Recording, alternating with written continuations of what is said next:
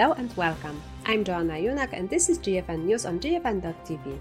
In today's program, Godfrey of Filter will discuss questions around the integration of tobacco harm reduction in the wider movement. Hi Will. First of all, why do we even need to be having this conversation?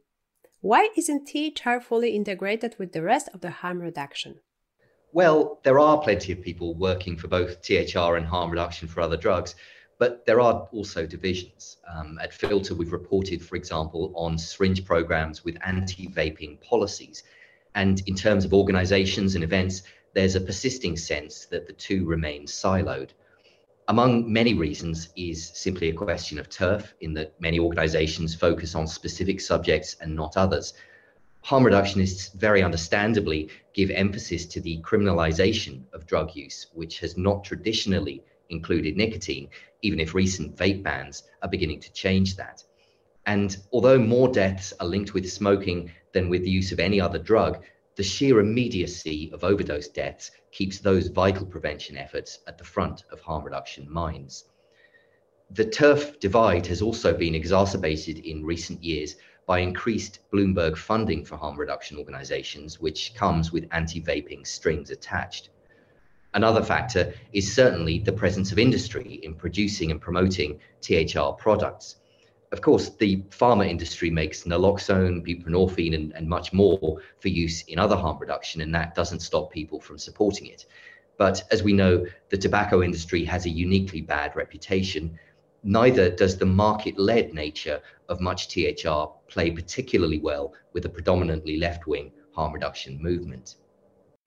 Filter recently published an article related to these questions. Can you tell us about that? Yes. Kevin Garcia conducted interviews with attendees at the 13th National Harm Reduction Conference, which was held in Puerto Rico last month. Significantly, the conference included a panel on THR in which Kevin and Filter's Helen Redmond, among others, participated.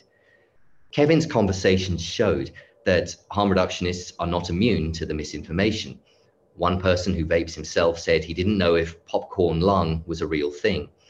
Another admitted, "I think I had succumbed to some of the misinformation about vapes, and I did agree to this idea that this is big tobacco's way of getting a new generation hooked." But the harm reductionists were happy to acknowledge what they didn't know about THR science, which is always a good starting point. They acknowledged, too, how smoking hasn't been prioritized by the harm reduction movement, citing reasons like the instinct to focus on shorter-term harms and the fact that people who use some banned drugs face even greater stigma than people who smoke. The panel clearly got some people thinking. "I have a lot of clients who switch over to vaping instead of smoking cigarettes," said one person who works at a harm reduction program in Michigan.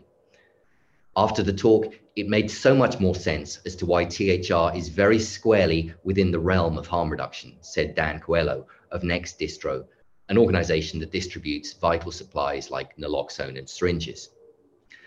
Finally, a number of the harm reductionists expressed real enthusiasm for thinking how to integrate THR into their work.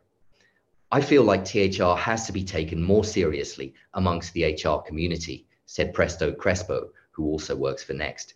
"For me, I just totally forgot that nicotine is a drug, and if it's a drug, there are HR tactics that can be used."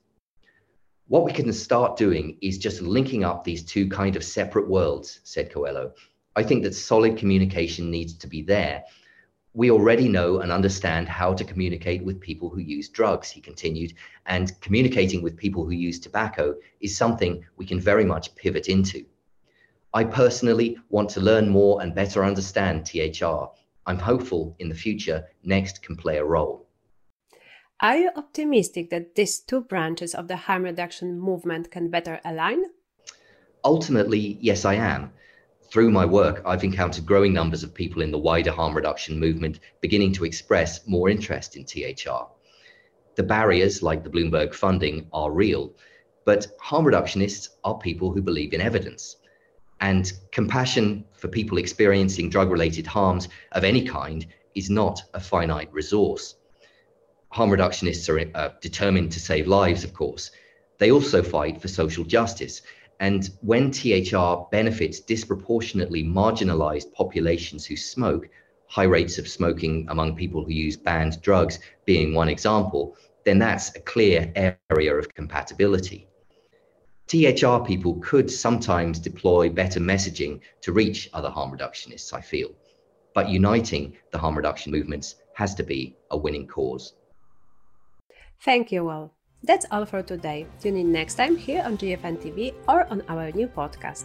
You can also find transcriptions of each episode on the GFN TV website. Thanks for watching or listening. See you next time.